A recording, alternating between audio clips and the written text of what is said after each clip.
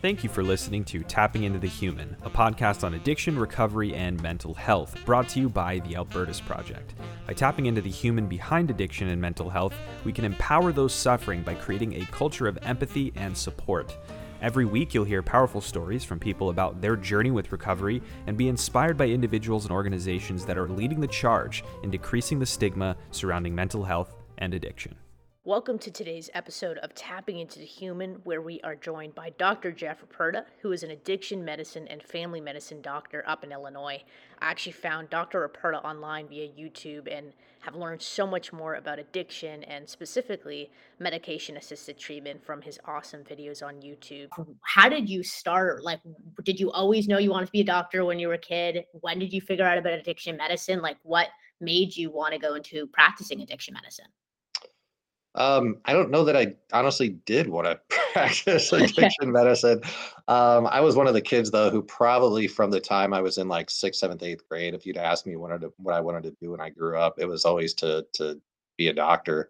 And it was very sort of juvenile, simplistic motivation of I really enjoyed studying science, Okay. but at the same time, I kind of couldn't imagine working in a lab all the Yeah. time or doing that. So the perfect mix of science and getting to talk to people every day for me was being a doctor. And honestly, fast forward 30 years, I don't know that my motivations have changed a whole lot. It's still just sort of that that story. So I'm kind of a classic small town family doctor, a little bit of a dying breed. I still do obstetrics. I practice in a small town.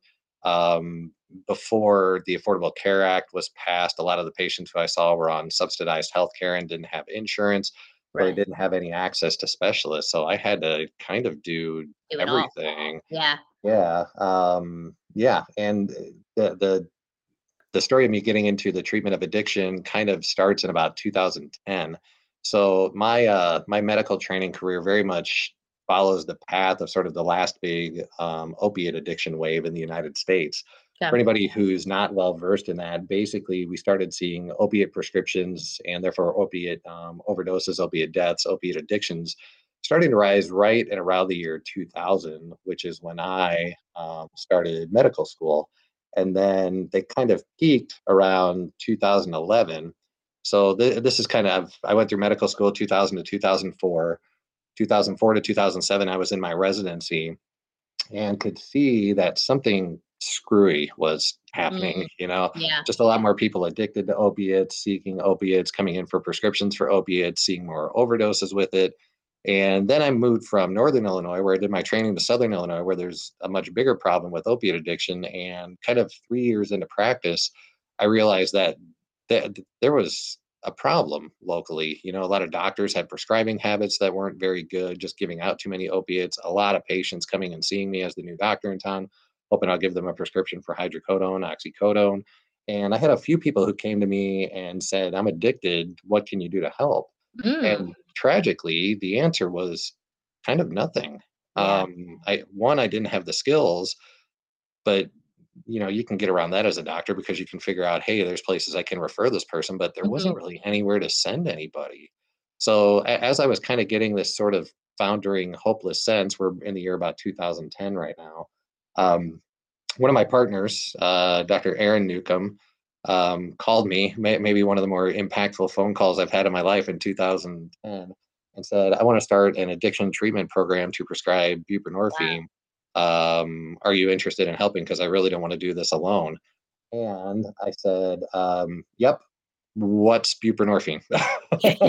Yep, so sure, two, sign me up, but tell me what it is. yeah, so 2010, I had no idea what it was or how much it would impact my practice, impact my professional life and personal life, I guess, for that matter. So yeah, 2010, I went and at the time, you had to do 8 hours of in-person training to get a buprenorphine license. Right. So my wife and I had the terrible experience of having to fly out to Palm Springs, California, because in the whole of the United States in that year, there were 2 conferences where you could get certified. Really? So And back yeah, in the day there it wasn't like it was a really thing you had to like go to a physical place to get your waiver from the DEA in order for you to be able to prescribe. yeah, there were some hybrids where you could do part online, part not, but not really anybody was offering it. Now it's a lot easier than Wow. that now, so that Yeah. needs being met. But at the time, and I was on a little bit of a time crunch with sort of the timeline that Dr. Newcomb and I set up for starting the program. I had a choice of going to Baltimore, Maryland in the winter or Palm Springs in the middle of the summer. So I could either be very hot or very cold. Went to Palm Springs, took my 8-hour class, and October of 2011 it took until we finally got our program up and running. And I don't know, I cringe a little back when I think out when I first started. I was not an expert in addiction. I still don't know if I'm an expert in addiction. But I kind of made it up as I went. And I mean, my resources, I had Dr. Newcomb, who was also new at this, 8 miles down the road in one of my sister clinics, who I could call for help. And I had a lovely man, a child psychiatrist in Connecticut, who had taught the class where I took buprenorphine, who was kind enough to give me his email address. And I would email and call him with questions. And I wore that poor guy out the first 6 months of prescribing buprenorphine. But eventually figure it out. Fast forward 11 years, I've got about 200 people in my program right now, and Wow. I've had over the years probably in the neighborhood of 400 to 500 people who have kind of come and gone. And Dr. Newcomb and I have expanded our program from just the 2 of us prescribing to I think there are 6 or 7 of us now. Amazing. Just through being able to recruit other physicians. And probably the biggest lesson I've learned is, I mean, when I started, I, word got out in the community. So I live in a population center in Southern Illinois. That's probably about 250,000 people, but it's spread out kind of along about a 40-mile highway corridor. So it Okay. functions kind of like a small to mid-sized city. And that area is small enough that people with addiction issues tend to know each other because you got to have a hookup. You gotta know somebody to be able to get your opiates. So word got out that Dr. Newcomb and I were doing this, and people found me, and I had no sense at all of sort of founding a healthcare system or some sort of system to treat addiction. It was Right. honestly for several years just I was at my clinic, and if you needed to help, you'd come to find me. And that was it. And that's changed a lot over the past few years, realizing that, oh, if I honestly want to make a dent in this problem in the area where I live, I need to get involved with the court system. I need to get involved with the law enforcement system. Need to get a little more involved with our local mental health professionals, with the counselors. Not that not that I wasn't doing that, but have just become much more aware of how important those relationships are and sort of having a unified front. Um, yeah, as we go along. Right. Um, yeah, it's been it and this so I still run a family practice clinic, meaning I still see patients with hypertension, with diabetes. I still take care of pregnant patients. For a long time, I was the only doctor in the area who spoke Spanish. Wow. So You were yeah, kind of so the quasi like, "Hey, you need this? I'm your guy." yeah, let's figure Yeah. it out. So kind of did that for a while. So I still have all that going on, but I mean the prescribing buprenorphine to patients is probably not quite a quarter of my practice. So it's a big yeah, it's a big Big chunk of chunk what of I what do, you who I do. am. And I was gonna say, I learned a lot from your sort of video. You did a couple different videos on buprenorphine and sort of the science of addiction. For those who haven't seen it, and I will make sure I link it, can you give sort of a 1 minute sort of pitch? Really, what is buprenorphine? Why is it used, and why is it important? Ooh, 1 minute. Okay.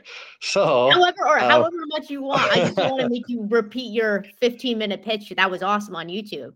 yeah. So let me say this, I guess, right? I don't really consider myself to be an expert in any sort of addiction outside of opiates. So I realize that some people listening out there probably have some experience in other forms of addiction. But when I talk, I tend to think of opiate addiction, get some experience with methamphetamine addiction, see some people struggling with alcoholism.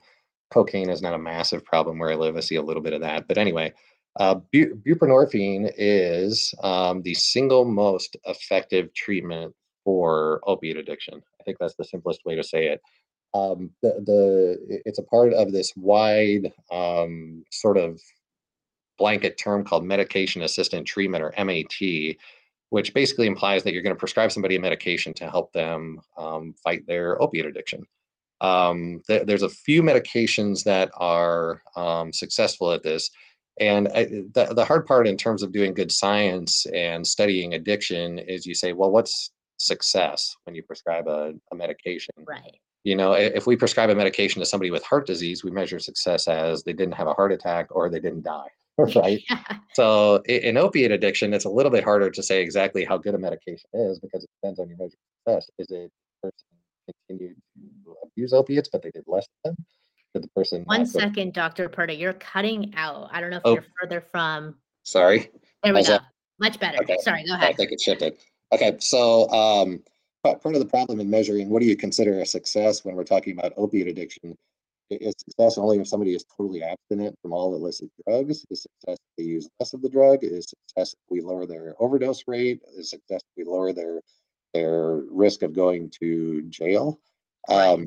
It turns out buprenorphine does all those things if you prescribe it to somebody. So, I mean, it can be a little bit hard for somebody not in the addiction medicine um, treatment world to realize that sometimes success is honestly just making sure somebody doesn't overdose and die. Yeah.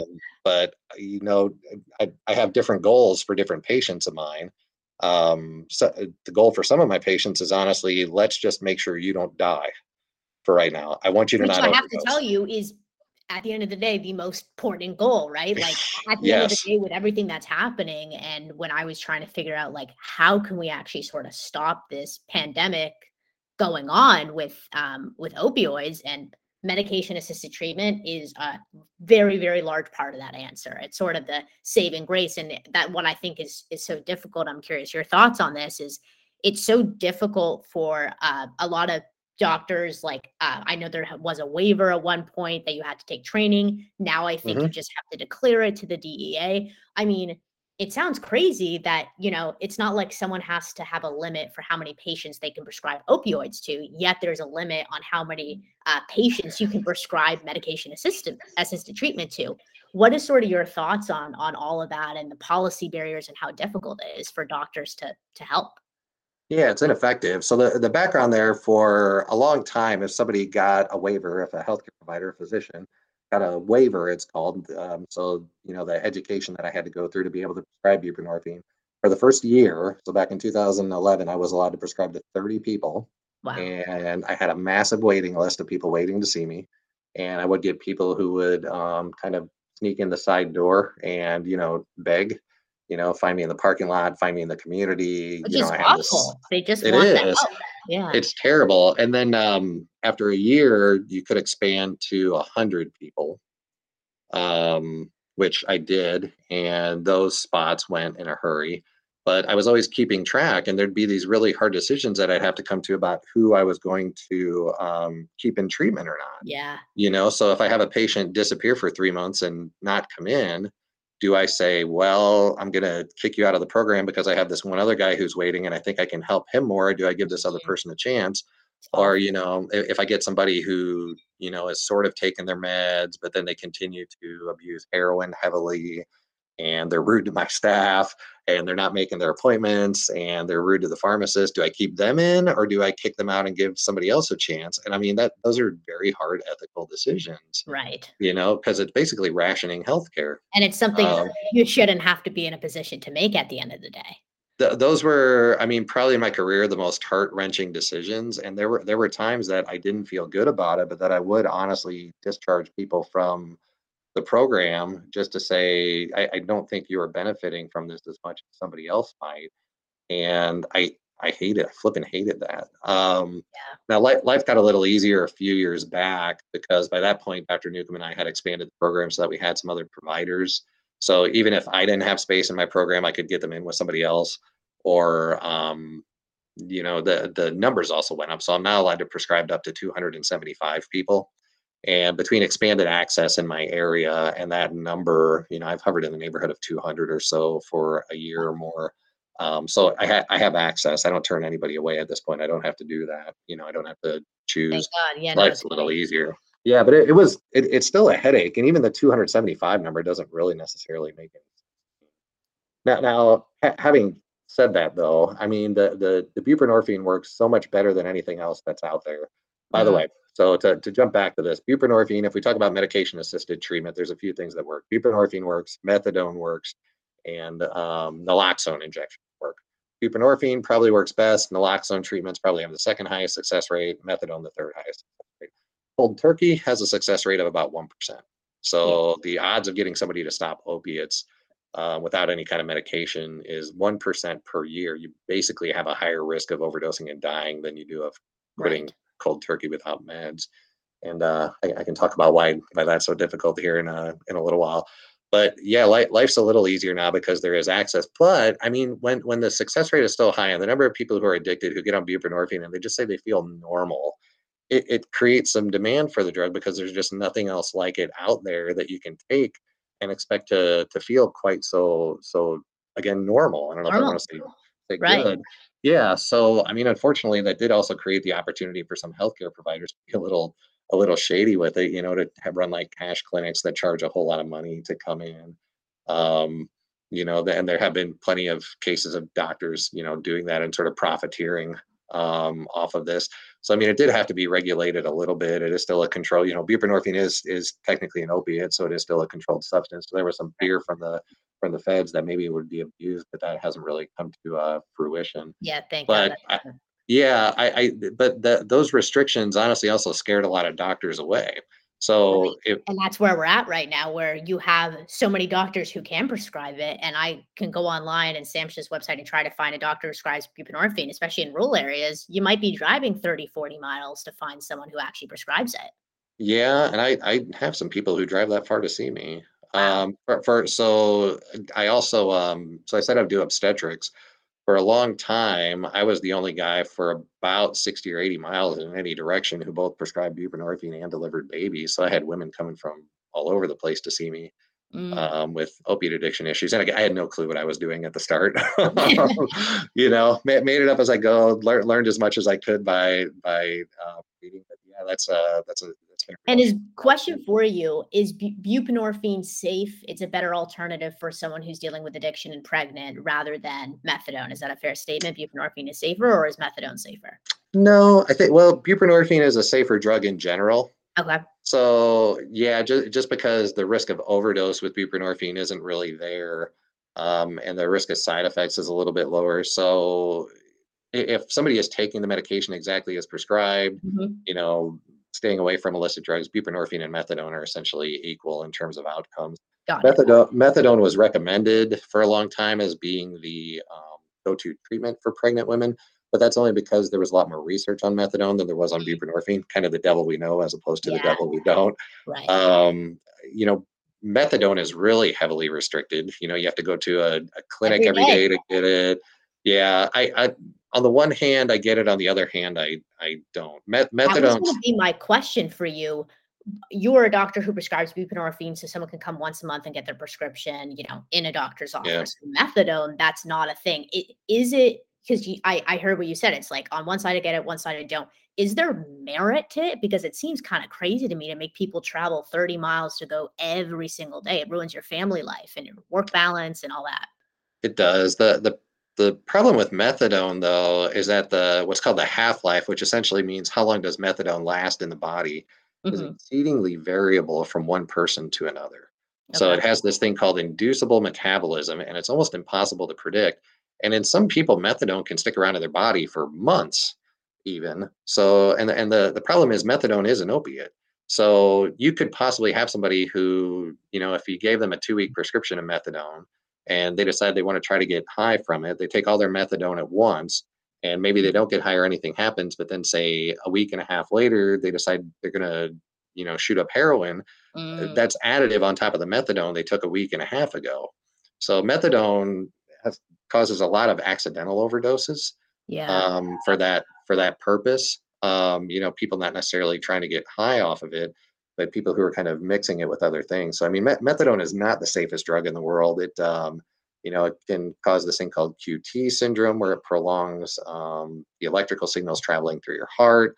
It can be. It just kind of adds to your risk of overdose if you're taking other medications on top of it. Buprenorphine doesn't do either of those things, so Right. a little bit safer. Not and on the flip side, for a long time, methadone was the best thing there was to try to get off opiates. So I don't know. I feel like the restrictions are probably a little stronger than they should be, but I would be nervous about sending people home with a month's worth of methadone at the same time. Interesting. Yeah, no, that's good to know from a doctor's perspective because, I see the lineups of someone just sent me in Arizona a picture of them having to drive 45 minutes to their methadone clinic every single day. And the doctor prescribing it is virtual. So there's just like an iPad in the middle of the room. So the Hmm. doctor gets to be home to prescribe and this person has to go there. And I was like, that sounds kind of crazy and a little bit unfair.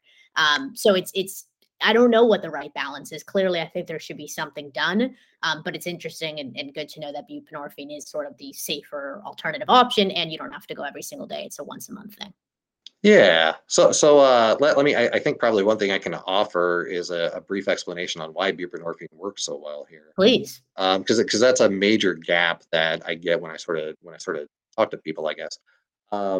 So a brief history of buprenorphine. It was developed at a lab in England, in Hull, right outside of London, kind of in the late '60s, and it was supposed to be a replacement for morphine. So the biochemist who synthesized it said, "Hey, we're going to try to find some sort of alternative to morphine." So they manufactured this molecule, knowing that it would act like an opiate. But then what they found was, okay, it turns on the same receptors in the body. It has the same action as morphine, but it wasn't very good for the treatment of acute pain because it has a 3 to 5 day half life, which means basically somebody has to be on the medication for 5 days at a consistent dose for it to reach full effect. And two, it only turns on those receptors, the same proteins that morphine activates in the body, at about 40%. So if you come in and you've been in a car accident and you broke your leg, and they tell you, hey, we're going to give you this medication, but you got to be on it for 5 days to reach full Every effect. 5 days, your pain is And yeah, we do have gone. something that's 2.5 times as strong and that's going to act within 20 minutes, but we're going to hold that back from you. So they initially kind of thought that it was a failure. But then, fast forward about 10 years or so to the late '70s, there were already some reports that it was a useful drug for heroin addiction. So like so many things though in the history of medicine and science, if you study this, it took 20 years after the initial smart people said, hey, this works for this, for sort of the whole community, scientific community, to get on board, and of course somebody else got the credit. So it took until the early 2000s until it was recognized that buprenorphine works. So if you want to understand why this works, though, you kind of have to understand pain and why we have pain to begin with.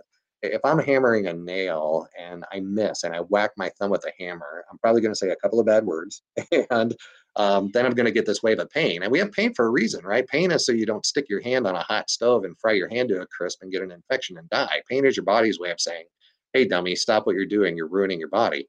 But no pain lasts forever because we have some natural painkillers in our body. So that's why if I do accidentally hammer my thumb, I get a wave of pain and then the pain kind of melts down to nothing. It's because my body has just released this natural wave of opioids. An opioid is anything that activates this certain type of receptor in our body. And I'll talk about one in particular called a mu receptor. A receptor is just any protein that sticks halfway outside a cell, halfway inside a cell. Mu receptors sit on nerve cells that connect your body to your brain, basically. If you activate a mu receptor, you get two things that kind of happen. One is the nerves calm down so they don't transmit quite so many pain signals. And then two, it activates this other pathway that releases dopamine, which is your body's feel good chemical.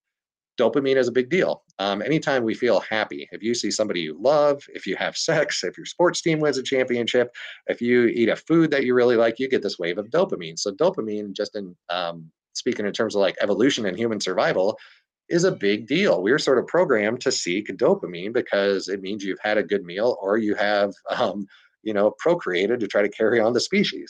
So anybody that understands sort of evolution and how we continue on as a species is going to get that why we kind of need that. So an opiate is anything that you stick in your body that turns on the same receptors as those natural painkillers. So an opiate would be like hydrocodone, oxycodone, heroin, morphine, codeine, all of those. So they turn on the receptors in your body that cause a release of dopamine, which makes you happy, gets you high, but then two, also knocks down the pain response. Interestingly, people who are more likely to get addicted to opiates get a massive dopamine response when they take an opiate and don't get quite as much of the, turning down of the pain response. That's why if you talk to different people who have been prescribed, say, hydrocodone, which is Norco or Vicodin for pain, you'll talk to some people and they're like, I was buzzing around the room. I had all this energy. I couldn't sit still. Those people had a massive burst of dopamine. Then you talk to other people and be like, I was sleepy and that stuff Right. knocked me out. Those people didn't get as much of the dopamine response. They just had the nerve signal down and they felt dopey. So what buprenorphine does though, other part of the addicted brain, I guess, and understanding this, and I think this is important because a lot of times we hear why somebody's addicted, why don't they just quit? I've heard this from people in law enforcement positions, from people who really should know better, who are like, well, I don't understand. Why don't they just quit? They're doing heroin. Why don't they just stop? They see what it's doing to their life. They should just stop. It's just that easy, right? No, because one, we are really programmed to go after dopamine. But then two, you get this kind of sad thing that happens if somebody is using opiates over and over again, which is they quit making natural painkillers in their body. And they also will quit making dopamine, right? Unless they give their body an opiate. And that part is kind of depressing because you can get to where the only time you feel happy or content or have any sense of joy whatsoever in your life is if you give your body an opiate. So, I mean, you can kind of, I keep trying to find a kind way to say this, but it can kind of ruin your brain after a while. Yeah. You don't have the natural responses unless you're giving it an opiate. So imagine you're taking this substance and at first you're getting high from it because you're getting this massive dopamine kick, but then after a while you're using the substance just to feel normal, because if you don't get the dopamine. But then two, you've been artificially turning down all these nerve signals in your body, and if you pull the opiate away, all of a sudden all these nerves go haywire because they're not used to not being turned down by the opiates. And that's what withdrawal looks like. So you get these massive body pains, you get watery eyes, you get this really bad snotty nose, saliva, diarrhea, stomach cramps. It's ridiculously uncomfortable and hard to make it through. And even if somebody is strong enough to make it through the first 5 or 6 days of opiate withdrawal, you still have body aches, fatigue, and this terrible restless leg syndrome that won't go away for months, if not years, if you've been addicted long enough. And that is really, really, really hard to overcome. So back to buprenorphine. So here's what buprenorphine does that the other meds don't do. Buprenorphine lasts, like I said, about 5 days in the body, if not longer. And it only turns on those same receptors as morphine, hydrocodone, oxycodone, but it does it at about 40%, but it's steady. If somebody shoots up heroin's in and out of their body in 4 or 6 hours. So they got to forever be looking for more heroin. Hydrocodone, 6 8 hours. Oxycodone, 6 8 hours. Codeine, 4 or 6 hours. So people who are taking those and are addicted to them are forever having to feed those things into their body, or they're risking withdrawal and they're risking having those bad feelings. So it's always, where's the next pill coming from? Where's my next shot coming from? Where's my next hit coming from? Buprenorphine, instead of getting this massive wave of activity in the body, you get this slow, steady. It's 40%, but it doesn't go up or down. It stays there because the drug is slow in and slow out. And so that makes a person feel normal. But then the other side is if you take any more than about 2 or 3 doses a day, it doesn't really do anything extra in the body. We only have so many receptors for this. So if you take a bunch of buprenorphine in a day, say somebody decides they're going to try to get high from it, taking any more than 3 or 4 pills or strips at a time, it doesn't do anything extra. When I first started doing this, I had a patient who decided she was going to try to get high off of her buprenorphine, and she took 60 in a day. Oh my God. And she said all it did was tick her off because she didn't feel anything after the first 3. So Oh my God. Yeah. She was probably like, what is going on here? she just And then kept did you taking. explain the science to her? Like, hey, after 3, it reaches a ceiling effect and it's not going to do anything. Yeah. So, I mean, it's one of those things that like you read about, but until you actually talk to somebody who's had that experience, you kind of go, oh, I can actually trust that. Yeah. And then buprenorphine also, because it's using up the same receptor spots that like morphine, heroin, oxycodone, it just so happens buprenorphine sticks to those receptors better than anything else. So if somebody does buprenorphine and then does heroin on top of it, it turns out the heroin actually can't do anything because the buprenorphine has taken up all the receptor spots. Buprenorphine will kick the heroin out, but heroin won't kick the buprenorphine out. So if somebody has taken their buprenorphine like they're supposed to, and they relapse, they abuse, they decide they're going to use at a party or something, they're not going to overdose and die. So there's just, and it's a happy accident that it lasts so long and that it sticks to these receptors so well, but there's just nothing else out there that's quite like it. Yeah, no, it's amazing. I was gonna say a happy accident, where they were like trying to think of some painkiller, and it's a painkiller, but in a very different way, and it's been really effective. I was gonna say, Dr. Aperta, like, what has it been like to know that you've helped so many people? I mean, I know you had a wait list, and you're now helping, over 200 patients. Their lives have probably significantly changed from having to do whatever they needed to obtain drugs and use to now leading a very probably normal life or at least getting to that spot. So how has it been for you seeing sort of that change in your patients? Yeah, I mean the area where I live, you can't hide. So I mean, I live in the community with these people. The town where I live only has about 8,000 people. So I mean, these are not just patients necessarily. I know the families of these people. I know their Yeah. kids. I go to church with them. My kids go to school with their nieces, their nephews, their kids sometimes. So I mean, I'm it's pretty rare to not have a connection with somebody who's connected to somebody who's in my program or has been. Um, I think it's probably the single most rewarding thing I've done in medicine. Nobody with diabetes ever cries on my shoulder and thanks me profusely for having made their diabetes better. And I don't know. I like. I mean, I'm human. I got a little bit of an ego. I like when I like being thanked. I'm always a little uncomfortable when I get a sloppy thank you cry every so often. I mean, that's kind of nice and a little embarrassing at the same time because I realize one, I mean, I don't necessarily think I have any answer that nobody else has. It was kind of the little bit of naivety, honestly, starting the program, not knowing what I was getting into, but then a little bit of willingness to learn and having some very good people at the corporation where I work who were willing to sort of take the leap with Dr. Newcomb and I, and kind of get this rolling. So it's incredibly rewarding. But I mean, I don't have 100% success rate, either. I mean, I've had multiple patients over the years have fallen away from the program, overdosed, died. Yeah. Those will maybe they'll stop haunting me someday, but that day hasn't happened yet. And I mean, the struggle with prescribing buprenorphine is so what the national research says, and I would say that this is pretty well how things go in my own practice. About a third of people that come in pretty well stop using illicit drugs within a week of starting the program, and they do beautifully. And they put their lives back together, and the chaos goes away. They get jobs, they mend family, they mend broken family relationships, and those are absolutely beautiful. And I mean, I see tons of those patients who just do well, and they're still on the medication, 10 years later, and they come in and we chat for 3 minutes about their medication. I write their refill, and then how's life? Did you watch the football game last weekend? How's your kid Yeah. doing? They become, we know each other. We like each other, either that or they pretend to like me. So that so I'll continue to write their scripts. So those third of people are a wonderful experience. I get another third of people who stay mostly clean. The word clean always gets what gets a bad name, but all my patients use that. I can't help but drop that word sometimes because that's still sort of the street word. But who generally avoid illicit drugs but still struggle a little bit, and those are probably the ones that give me the most amount of grief because it always just feels like they just need to sort of get over the hump but just can't quite get there. And Right. in those people, it's a little bit more about kind of harm reduction and Hmm. let's keep you away from illicit drugs as much as possible, keep you out of jail, and keep you out of the morgue in the meantime. And those are the third that probably give me the most grief because you always wonder, is there something else that we can do to sort of push you over the hump into, being totally free and clear of illicit drugs and really getting your life back together.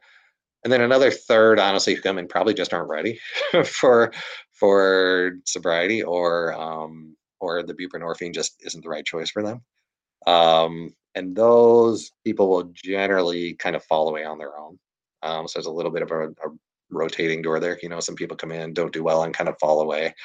And those, I mean, I have some acceptance that I'm not going to be able to help everybody. So those happen, and that's okay, and they go. So I don't know. How does it feel to help you? It feels good, but I mean, you don't have to practice medicine for too long before it will humble you and say, hey, you've helped some, but you sure couldn't help everybody. Right, right. No, no, understood. And I was going to say my last question for you is what is sort of your piece of advice? Like, how do we help encourage other doctors to sort of take up the charge?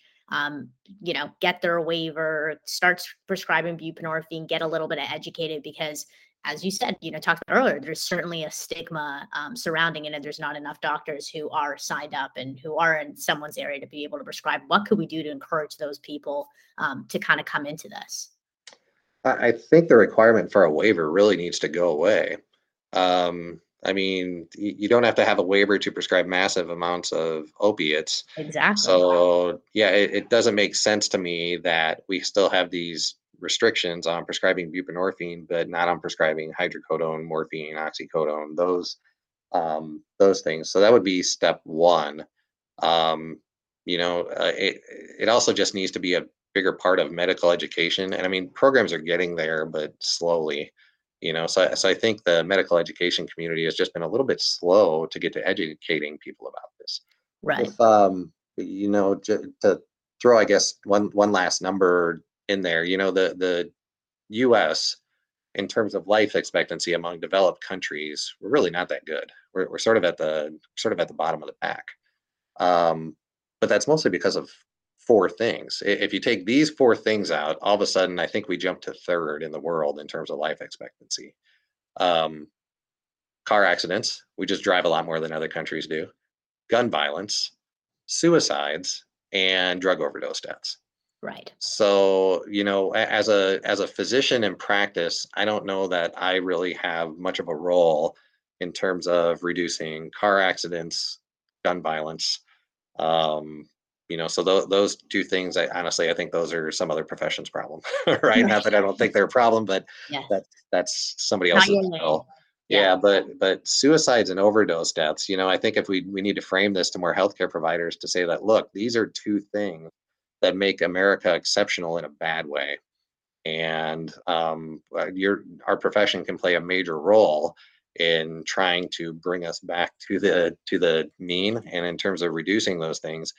And I don't know. I feel some moral obligation, I guess, to be a part of that solution, and not to say that is somebody else's problem. Right. It's like, Because no, I that's my sort of thing. And yeah, no, yeah, I agree with you because, I think education is a huge piece, right? The more you understand, the less likely you're to have, wrong beliefs or to hold stigmatized beliefs. That's certainly for me, not understanding that, addiction isn't necessarily a choice. It's genetic, it's environmental, it's not as easy as, there's actual science behind it.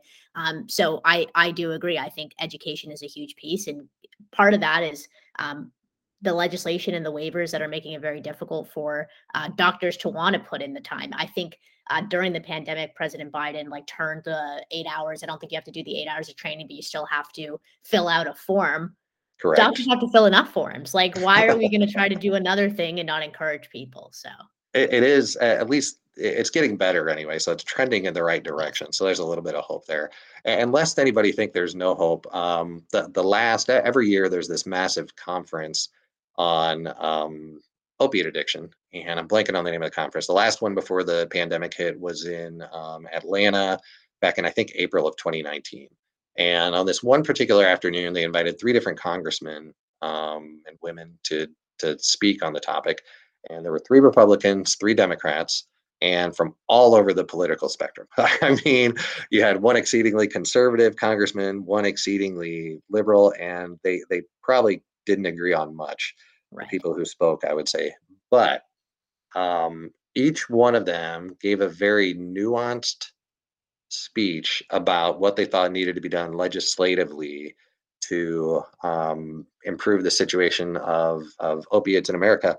And I didn't agree with everything everybody said, but it was nice to know that at least those six people in our Congress were well informed and had good intentions and plans that I would happily have gotten on board with. So I kind of that conference was a little bit of a watershed moment for me, and made me say, okay, I need to approach heroin addiction, opiate addiction as a public health problem, not just necessarily something to do in my practice.